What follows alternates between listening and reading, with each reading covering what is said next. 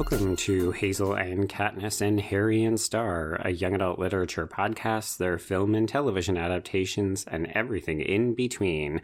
I'm Sick and I'm Joe.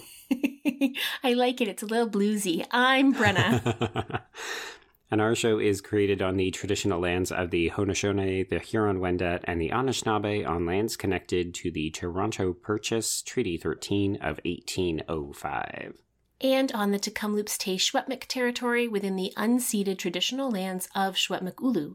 And today's text, This One Summer by Mariko Tamaki and Gillian Tamaki, is set in the fictional town of Owego, which is located in the not-fictional popular cottaging region called Muskoka Lakes, which is the traditional lands of the Petun, Haudenosaunee, Anishinaabeg, Mississauga, and Wendake peoples. Joe, have you ever been to Muskoka? I feel like I've driven through it, but obviously I'm very familiar with the concept of cottage country. Yes, because you live in Toronto, and the only thing people from Toronto like to do and talk about is going to cottages. It's true. We like to escape the city. It's true. It's very sort of Victorian Britain in its sensibility. And entitlement, yes. Yeah, Dev's family used to have a cottage on Georgian Bay. I only ever went up once before they sold it.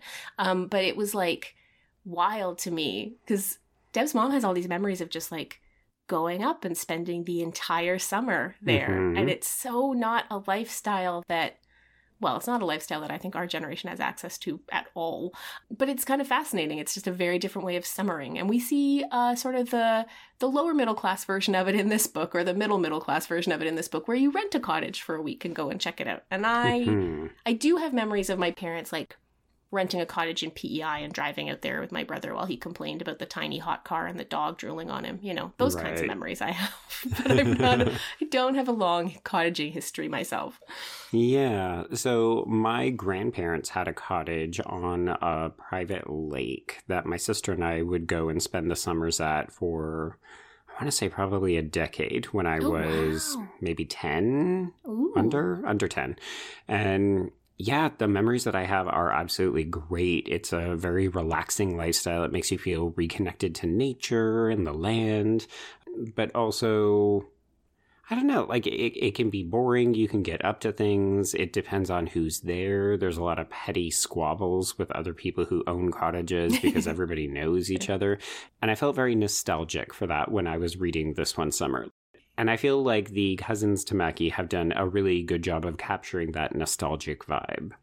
I was always jealous for the idea of a summer friend, you know, because I read a lot of books set in cottage country as a kid. And I always remember thinking, like, how cool would it be to get to, like, reinvent yourself every summer for this very specific audience of people who you only see in summer context? You know, as a kid who, like, didn't fit in super well at school, that idea always appealed to me. And I kind of love seeing this summer friendship on the page here, which is starting to sort of tease apart, right? They're getting to the point where the 1.5-year age gap between them is a little more than they can sustain. And I don't know, there's something about that idea of like a cottage friend or a camp friend I was always pretty jealous of. I just thought it sounded cool.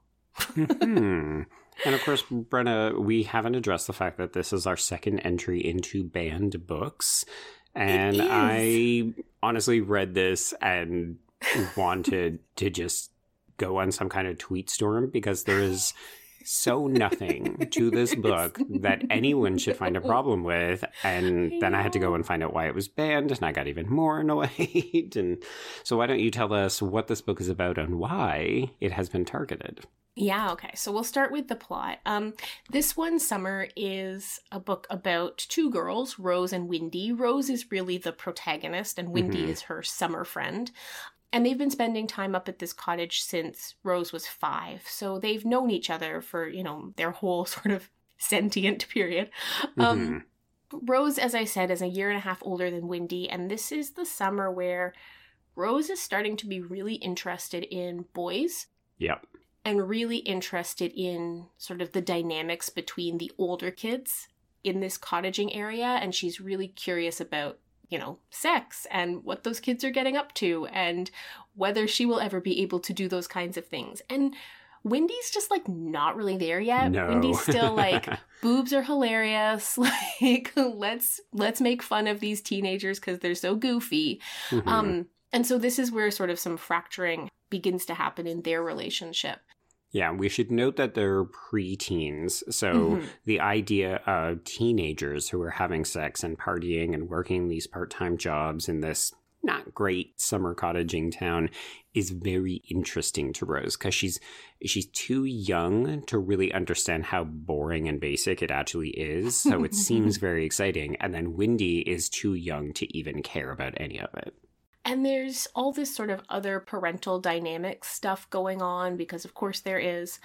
Rose's parents are struggling a bit. They spend some time apart during this period of the summer because, oh, Joe, guess who forgot about the miscarriage storyline when she assigned this one summer for book club? Yeah, you've done a great job of picking books that just keep bringing things up, Brenna. I know. I was funny because I have to tell you the story of reading this book. So I had a meeting get canceled yesterday, and it was like a meeting right after lunch. So suddenly I had like this sort of big chunk of time when normally I would eat at my desk. And I was like, oh, I'm going to have a bath. Like, I'm going to have a bath and I'm going to read this one summer. And so I'm like, no.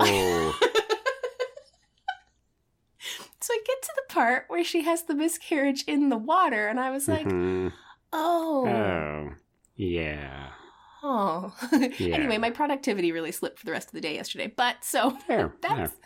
that's going on in the background for Rose. And what I think is super fascinating, especially as someone who was once a young girl. Really? Mariko and Gillian Tamaki are really interested in internalized misogyny. Yeah. Rose is mad at Jenny. Yeah, she's really mad at Jenny. So Jenny is maybe pregnant. And then probably pregnant, but we never get any sort of follow-up on Jenny's story. No. So we only know as much as Rose knows. And Rose is like really mad at Jenny for putting Dunk, who's like everybody else in the book could tell is like this complete loser. But Rose is really into him. He works in the only store in town. And so she blames Jenny for putting Dunk in this position. And likewise at home, she's so angry. Her mother is so depressed, frankly. Her mother is experiencing a depression that nobody seems to address. Yeah.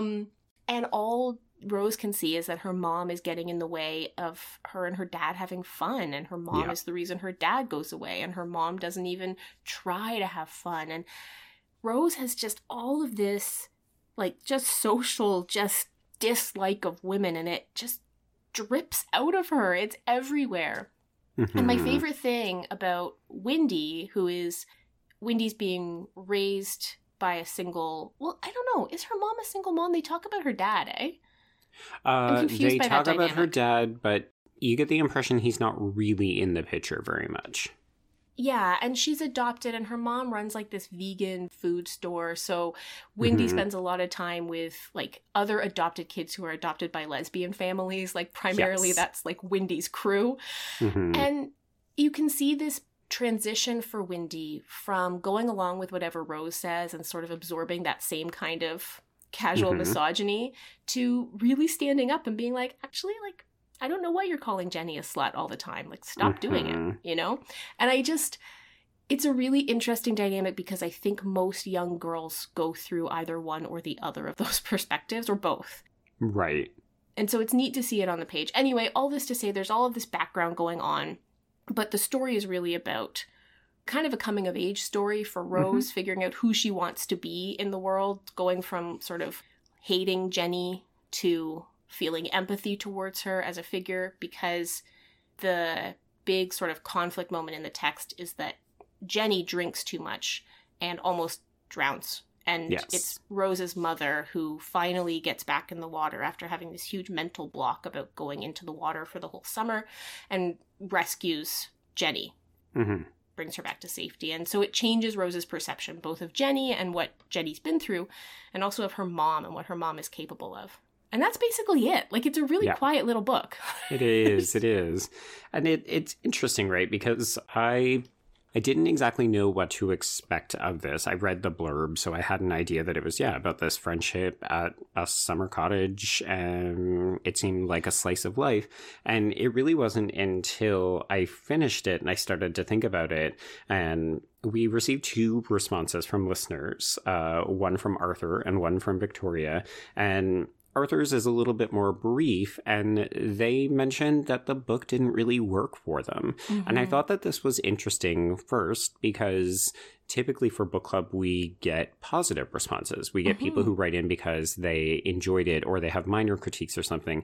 And for Arthur, this was a text that just didn't offer enough. And I thought that that was really interesting and really valid. And I want to encourage folks to reach out if things don't work for them as well, because art is a medium that's very subjective, and we're not suggesting that everything is going to work for everybody. So I did think that was fascinating. And then it made me go back and think, okay, well, I did enjoy this, and I'm a man, because I wondered if maybe the story was too specifically focused on young women's experiences, and it was just harder to relate. And I think for me, the thing that I ended up taking away from Arthur's email, but then also the text itself, is just, it's the vibe, right? And I'm not going to put Arthur down because they are actually very generous about saying the narrative doesn't work for them, but the art really does. And I do think that that's one of the areas that this book really shines, is the visual storytelling is just so rich, which is incredible because it's blue and white. There's no other color. I was thinking about this yesterday, and I think my actual favorite 2-page spread in all of comics is that page you open up to in this book where Wendy is dancing around the table. Oh, yeah.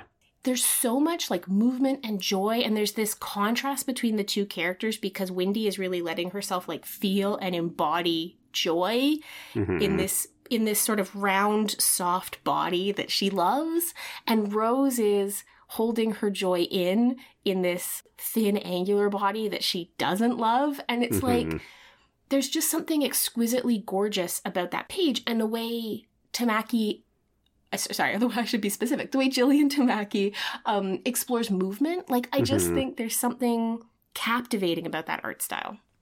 Yeah, because so much of this book is actually captured in big gulfs of distance between people. It's either people are compressed into tiny cars, tiny cottages, or they're spread out on open beaches, open water. So it's an interesting push and pull. I'm making a wavy motion with my hand that you can't see.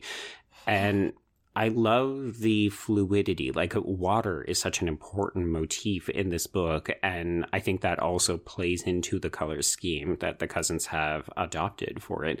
But yeah, it's really evocative in a way that I didn't think you could do all that successfully with monochromatic. I'm used to seeing black and white, but I'm thinking of Sin City or Batman comics, where it's all about capturing different shades of night and darkness and depravity, whereas this is somehow feminine and watery, and I don't know, it's just so evocative. It is. It really is. There's something about maybe it's just the simplicity of monochrome. You aren't distracted by other colors, but at the same time, the sort of challenge of it not being a black and white monochrome, there's something really interesting going on there. And it does make me think of sort of the light in the evenings before the sun fully sets in the summer, those long evenings that stretch out forever, and that kind of gorgeous blue light that they take. It sort of, for me, it evokes that time. Right. So I guess we should talk about why the book was banned. Yeah, okay, walk us through this. Because here's something that's very interesting. It literally was removed from several school libraries. This one goes beyond being challenged. And in 2016, it was the #1 most challenged and banned book. Come on. And in 2018, it was the 7th most challenged and banned book. And why? Well, honestly, I think because it got popular. I think that was the most terrible thing to happen to this one summer. So this one summer won the Caldecott Medal in 2014. The Caldecott Medal is one we've talked about before on the show. It's an award that goes to the best children's book of the Right. year. And we've talked on the show about both The Prince and The Caldecott. And here's the issue, I think. Mm-hmm. The Caldecott tends to be for younger readers. The Prince tends to be for older readers. Yes. In reality, their criteria overlap quite a bit in terms of Right. age. Like, I think The Caldecott is actually for books up to age It's 14. up to 14. Yeah. Which would totally be appropriate for this book, right? 100%. Yeah, it's up near the top or at the Yeah. bottom of the Prince, right? Yeah, and so it wins the Caldecott, it gets a whole bunch of publicity, it ends up in a lot of young people's hands, and suddenly folks are like, this is actually too mature for the 8-year-old I bought it for. Maybe you should have read the book first, just saying. Anyway, Mhm. so here's what's weird though to me, Joe. The reasons it made it to the list in 2016 were drug use and profanity. Okay, there's some. Yeah. Being sexually explicit, which it's No. not. Nice try. Mm-mm. There is like some sidelong conversation about sex from the perspective of teenagers talking about it, but there's Mhm. no Explicit? actual Come on. sex at No. all. There's nothing explicit. And then number 3, and this one blows my mind, LGBTQ plus characters. Yeah. Which, first of all, no. the presence of queer people is not a reason to ban a book. That's Mhm. ridiculous and disgusting. But It's second of all, discriminatory. Yes. who is the queer character in the book? Yeah, so here's the thing. We have Wendy talking about her mom's lesbian friends and clients, and I think you could make the argument that Wendy herself is slightly queer-coded, Mm-hmm. but that is not explicit. And so, yeah, like there's a big reach going on here. And as someone who frequently makes big reaches, He knows him when he sees him, folks. even I was like, wait, what are we talking about here? And of course, there's no level of specificity when you look at the challenges or the bans, right? It's just, Yep. and LGBTQ characters. Okay, Yeah. well, cite your frickin' source. It's wild to me. So it got removed from a K-12 library in Minnesota. It was restored to that library, but actually only with the parameters that kids had to have their parents' permission. Oh, gosh, not And they that. had to be in grade 10 or higher to have access to this 10? book. Yeah. Come on. Right?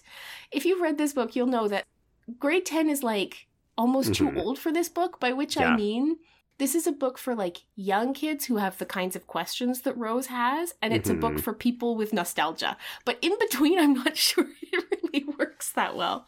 Yeah, like this feels as though it's a comic version of Judy Blume. And Yes. Judy Blume to me is middle school, like upper middle school, sure.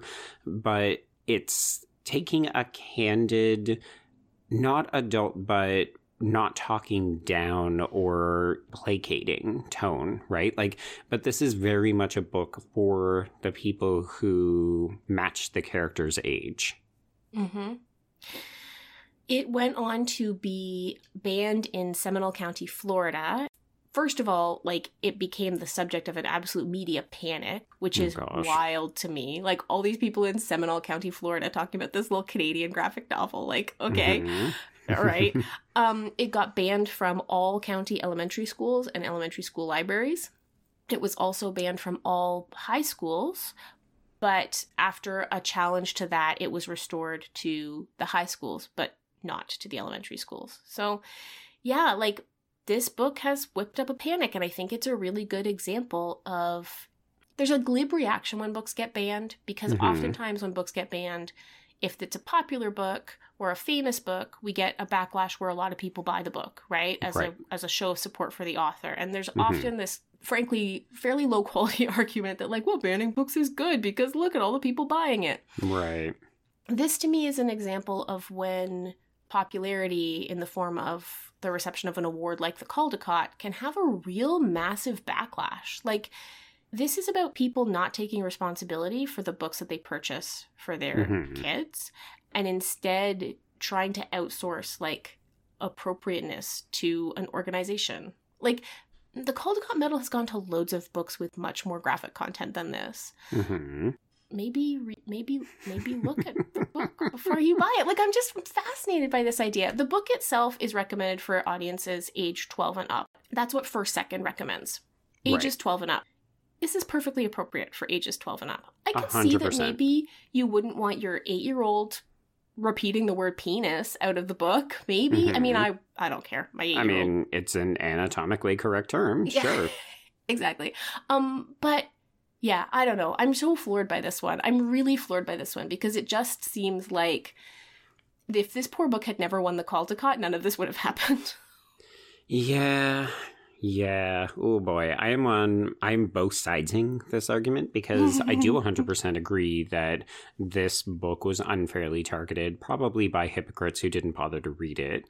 And it doesn't deserve that. It doesn't deserve that ire. It's a great book and it should be in the hands of 12 to 14-year-olds. At the same time, I hate this idea that we have to worry about what happens if a book wins a major award because all of a sudden that means it comes under public scrutiny, the spotlight, and so on. Like, you know, the Tamaki cousins should have been able to revel in the fact that they were the first comic to ever win this award and be satisfied with that. And instead they had to contend with a public flaming. It's interesting because this isn't actually the first awards controversy the Tamaki cousins came up against. So their first book was a book called Skim. Did you ever read that, Joe? I have not, but I very much gathered that it's in the same vein and that people really like it. It's beautiful. It's very similar in sort of just vibes. Like, it's very similar in tone, and it's an equally sort of, I guess, small story. It's also about friendship, but it's much more about body image and like the self, and it's a lot more explicitly queer, I would say. Okay. When that book came out, it was nominated for a Governor General's Literary Award, which is one of our biggest literary awards here in Canada. But it was only nominated for Mariko Tamaki's writing. So it was treated like an illustrated book as opposed to like a comic book. And so, you know, typically when we talk about illustrated books, we think of the author and artist as working separately because usually they do. Like, usually an author writes a book and the publisher actually finds the artist who then makes the art for the illustrated book. Like, it's a much different process than creating a comic, which is a much more integrated process. So it was nominated for this award, and it was a big deal because it seemed to really misunderstand what comics were doing, and it became clear that the Governor General's Awards just like didn't know what to do with comics. And a bunch of very famous comics artists wrote in defense of Gillian Tamaki's art and that she should be equally honored against Mariko. So then when This One Summer was nominated, that time Mariko was nominated for the writing and Gillian was nominated for the art, but they were still nominated in separate categories because the Governor General's Awards has still not figured out how to deal with comics. So it's interesting that this is the kind of book that really lets us see maybe the limitations of these award structures, either because they're structured around very strict age categories that are then misunderstood by the audience, by the public, or because there's these strict definitions around who does what and whose role is what, and likewise doesn't really fit for more complicated, well, for anything that's not like a traditional novel or a traditional picture book. Anyway, it's just interesting. This book has like a very quiet plot, a very sweet ethos, and it's brought nothing but controversy everywhere it has gone. I find it fascinating. Yeah, and it's so confusing, right? Because, so the other email we got, as I mentioned, was from Victoria. And they talk at length about how deeply they connected with this book on a very personal level. Like, right down to, I remember summer candy and how you could only seem to get it at that place or that time or something like that. I think that's the conversations we should be having about this text. One thing I really loved about Victoria's email is that for her, I think the most significant piece in what was happening in the book was the relationship between Rose and her mother. Rose and her mother have a very fractious relationship, which is often really typical for girls at this time in life, right? And Victoria reflects that they were struggling in very similar ways to Rose and maybe more. I feel weird reading because it's very personal what Victoria sent, although I'm really grateful to have had that shared. But I think that is one of the real strengths of the book, is that it's difficult when you are that age to realize that you actually have the capacity to hurt your parents, right? And as adult readers, we don't just see how Rose is hurting her mom with some of the things that she says, but I think we also maybe relive some of those moments in our own lives in ways that are uncomfortable. At least I sure did, and it sounded from Victoria's email like they did too. Mm-hmm. And I think that that's one of the really powerful things about how quiet the book is, because not that the experiences are universal per se, but that we all have these kinds of like quiet regrets about things we've said to our parents, or, Right. you know, ways we've reacted to people we love, even if it's not a sort of a parent relationship. And I think the book evokes that really carefully and really beautifully. Mm-hmm. And yeah, as you say, it's a shame to have that buried by controversy. Yeah, absolutely. I mean, I can absolutely understand why some people might struggle to connect with this if you feel like there just isn't quite enough there. This is a very in your feelings kind of text. Oh, yeah. Maybe one of the things that we can do is talk a little bit more about some of the things that we really liked about it, because I have to say I got an unexpected delight out of the sequences where the girls rent horror movies. And I knew you'd love that part. I was like, oh, Joe's gonna love these parts. which just kind of came out of nowhere, right? But, Yeah. you know, especially to people who watch horror films, this is very much a quintessential kind of coming of age piece where you watch inappropriate movies for your age and it scares the pants off of you. And for a lot of folks, that's where a lifelong love of horror comes from. And the idea that these two girls are basically running around unsupervised most of the time and able to get into not trouble per se, but get up to their own devices and have these kinds of experiences because they're not under the scrutiny of their parents or adults, right? And I think that that's another kind of quintessential coming of age piece, is discovering who you are outside of the prying eyes of your parents or adults. It's such a good dynamic too, right? Because neither one of them is like, ooh, horror movies, right? Mhm. Rose wants to be seen as more adult than she is. So that's Right. why she rents the first horror movie. And Wendy wants to keep up with her. And like, Mhm.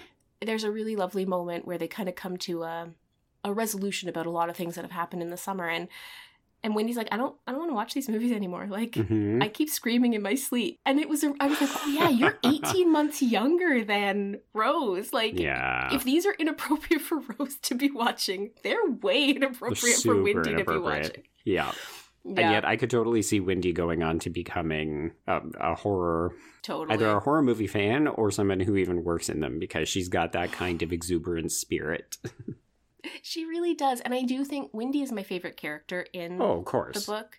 She's so alive, and also, even though she's the younger of the two girls, she knows herself so much better than Rose does. Hmm. And you almost want to be like, Rose, you could learn something from Right. Wendy. Like, take a Yes. page out of her book, because she really could. Rose is, She's such a sad sack in a lot of ways. and she's so in her head, right? Yeah. Like, she's so concerned. It's that moment in life when the only thing that matters is what other people think of you, right? Like, Yes. Yeah. and Wendy will probably never have that moment, right? She's the kind of person who is so assured, so self-assured, and so confident in herself. Hmm. And I have to say, visually, like, I really appreciated that Wendy is, Say it. well, I don't know that I want to claim her as fat, because I don't think that's accurate. So I'm trying to Mhm. think of how I want to say it. Well, she has that kind of childhood, I almost want to say like chubbiness, but Yeah, she does. not in a bad way. It's like it's a stage that a lot of preteens, like basically from toddler to preteen, a lot of children will carry weight in not weird ways, because it happens to so many of us, but yeah, they've just got a little bit of extra on them, and it's perfectly natural. Like it's what I almost expect to see in kids. And it's really refreshing, especially when you see the contrast between her and Rose. And Rose is stick thin, and you can tell she's going to grow up and be like a very pretty kind of average girl. But Wendy, I think for a lot of folks, will reflect what they look like. Yeah, and there's something so sort of loving and joyful about how she inhabits her body on the page. You know, Mhm. I gave the example of the dancing scene, but there's lots of those scenes, right? Like, Yes. part of the ongoing gag is that Wendy's mom is like this vegan health food store owning, like everything is vegan and healthy. And when Wendy comes to the cottage, Wendy eats sugar nonstop for the entire time, right? And so Wendy is always like vibrating. And so she's so present in her body in this ongoing sugar rush. There's one point where someone's like, or Rose says to Wendy, like, you never stop moving. And Wendy's like, oh yeah, I've had a lot of sugar. It's like, so, you know, she's just so joyful and embodied in a way that Rose, who is so concerned, right, when she walks home wet and the boys laugh at her. Yeah. Like, Wendy wouldn't care, but for Rose, you see her, like, fold in on herself and, like, hold herself small.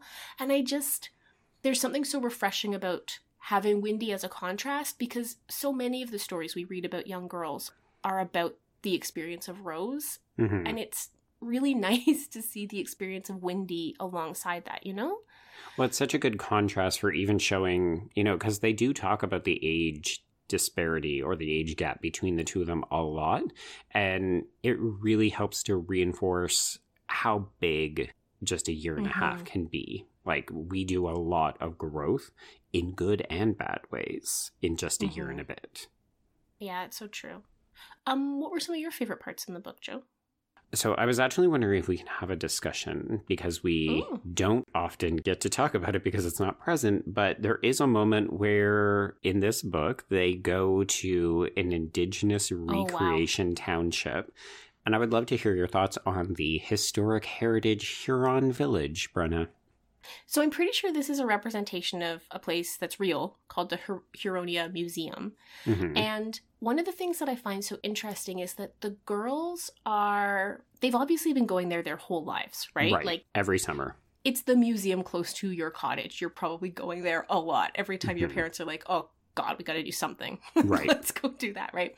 But the girls are, for the first time, starting to ask questions like, is everybody who works here white? Like, it's supposed to be a recreation of a Huron-Wendat village that would have existed, like, quote unquote, pre-contact, right? Like, that's the purpose of this site that they're at. And everybody who works there is white except for one guy who's Asian, right? And Rose is like, is that guy Huron? And to like, nope. And it's really interesting because none of the adults seem to ask any of those questions, right? But the two girls are starting to notice the kind of uncanniness of this experience. And I really appreciated this inclusion. This is a really common, like, there are a lot of these sites still operational. Huronia is still operational in Canada. They're really common. And I think that particularly up until probably the last 10 years, they have been predominantly and sometimes exclusively staffed by settlers. And that contrast between the kids being like, this is kind of weird and we don't actually want to be here anymore, and the parents being like, oh, let's go make another candlestick. Like, there's no explicit comment, and yet that contrast is a pretty explicit comment in and of itself, you know? So when I was doing some research on this, I came across suggested questions and study guides that you could use if you were teaching this in a classroom and that kind of thing. One of the pieces that I found that I was confused by suggested that Jenny, who works at this historic village, is herself Indigenous. And this became an issue with the monochromatic shading because I couldn't actually tell if she was meant to be. And I didn't read her that way because of the kids' comments about how there were no Indigenous people or even non-white people working there except for the one guy. But it prompted me to go, did I miss something? But also, how much does this text change if Jenny is an Indigenous character? Because her whole arc is that she is maybe, aka likely, pregnant by this white, sketchy dude who runs the convenience store who doesn't want a thing to do with her after he has impregnated her. And basically accuses her of lying about her pregnancy, right? Yes. That's interesting, Joe. I was wondering, you know, I was reading it yesterday, and I've read this book a lot. I've taught it, and I've never considered that before, but for some reason yesterday it struck me that she's coded at least She's darker than the Yes. rest of the characters. And I think I've always just read that as kind of her outsiderness with both communities. Like, she's an outsider, obviously, to the girls who don't know her, but she's Right. also kind of an outsider with her friends now that she's pregnant. And I've always just kind of read it that way because she's not coded in that sort of darker tone earlier in the text when she's sitting on the car and talking with the other kids. So yeah, I don't know. It does change. It does change a lot if that's the case. I'm just not persuaded that it is, I don't think. Yeah, I couldn't get a sense of where that conclusion was being drawn from, but it did. It made me do that good old step back and say, oh, did you default assume that all of these characters are white? And why did you do that? And I thought, okay. Even if it turns out not to be true, it was a good moment of like, okay, you've done it again, and why do you do this? And it's interesting to assume they're all default white characters when the creators themselves are Japanese Canadian, right? Like, that's interesting because I don't think that racial coding is explicit for any of the characters particularly. Like, there is a certain amount of abstraction in Tamaki's style generally. It's interesting. Now I'm thinking about it, Joe. I know. Maybe this is one of those questions or thoughts that we kick back to listeners. So if you did read it or if you end up reading it as a result of this conversation, let us know your thoughts. Can I share one quote from Victoria's letter before we go? Absolutely. Okay, I really like this as kind of a summing up. This is what I'm doing the last few episodes. I'm like finding a good quote from one of our listeners to sum up the yes, book. I get it. You're plagiarizing from our listeners to make yourself sound good. I get it. I'm accrediting. Victoria says, this graphic novel is not only amazing at capturing that period of adolescence where you're transitioning to adulthood while still cherishing what is left of your youth, but it's also an important text about what it means to break out of your own bubble and give consideration to other people, especially during times of hardship and stress. I love that because it doesn't resonate at all for the current climate that we're living in either. God. To me, it's why Rose isn't an insufferable character, right? Is because she does go through this growth. She is often kind of unlikable, particularly, from a mom perspective. She's a little bit unlikable at times. Yeah, she can be a bit of a brat, but not in an insufferable way. You're right. No, and what redeems her really is that this is that moment where you realize that other people have feelings, right? And that adults are human and that people don't always make the best choices, but they're probably trying. Right. And I think that's why the ending is bittersweet. Like, there's something really quite lovely about Rose realizing that she should wish the best for Jenny. But it's also, that is a moment of leaving the sort of solipsism of childhood, which is also kind of attractive, So anyway, I just wanted to take that quote from Victoria because I think that does a really good job of encapsulating what worked so well about the book for me, for sure. Yeah. No, I agree. Okay. So, Joe, we should talk about where we're going next with book club. Yes, we should. We've been teasing for the last little while that we're going to be reading The Pigman by Paul Zindel, so that's your next book club. But then, Brenna, where are we going after that in case people need to get an early order in?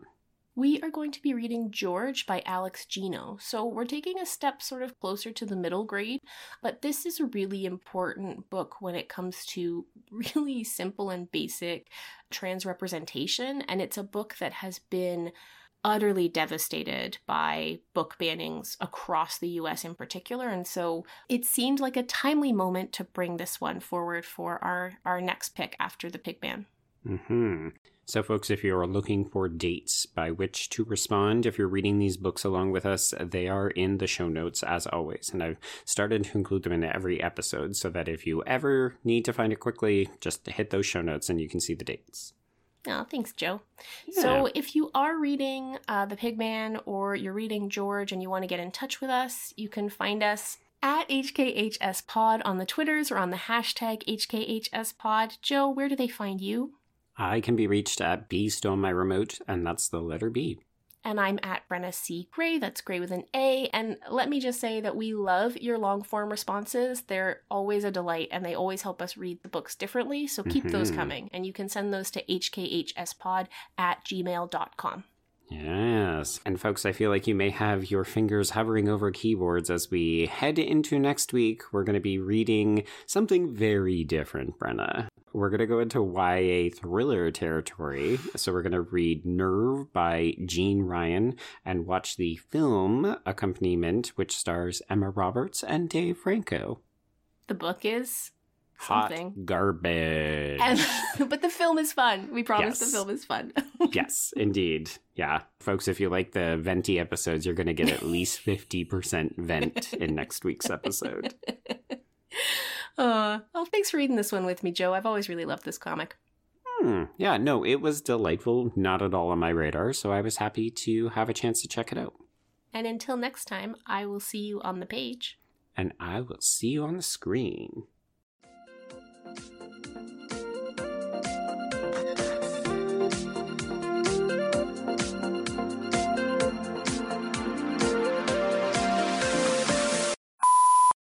Hang on.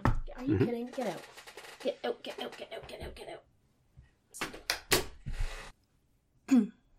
Cat is bad. Okay.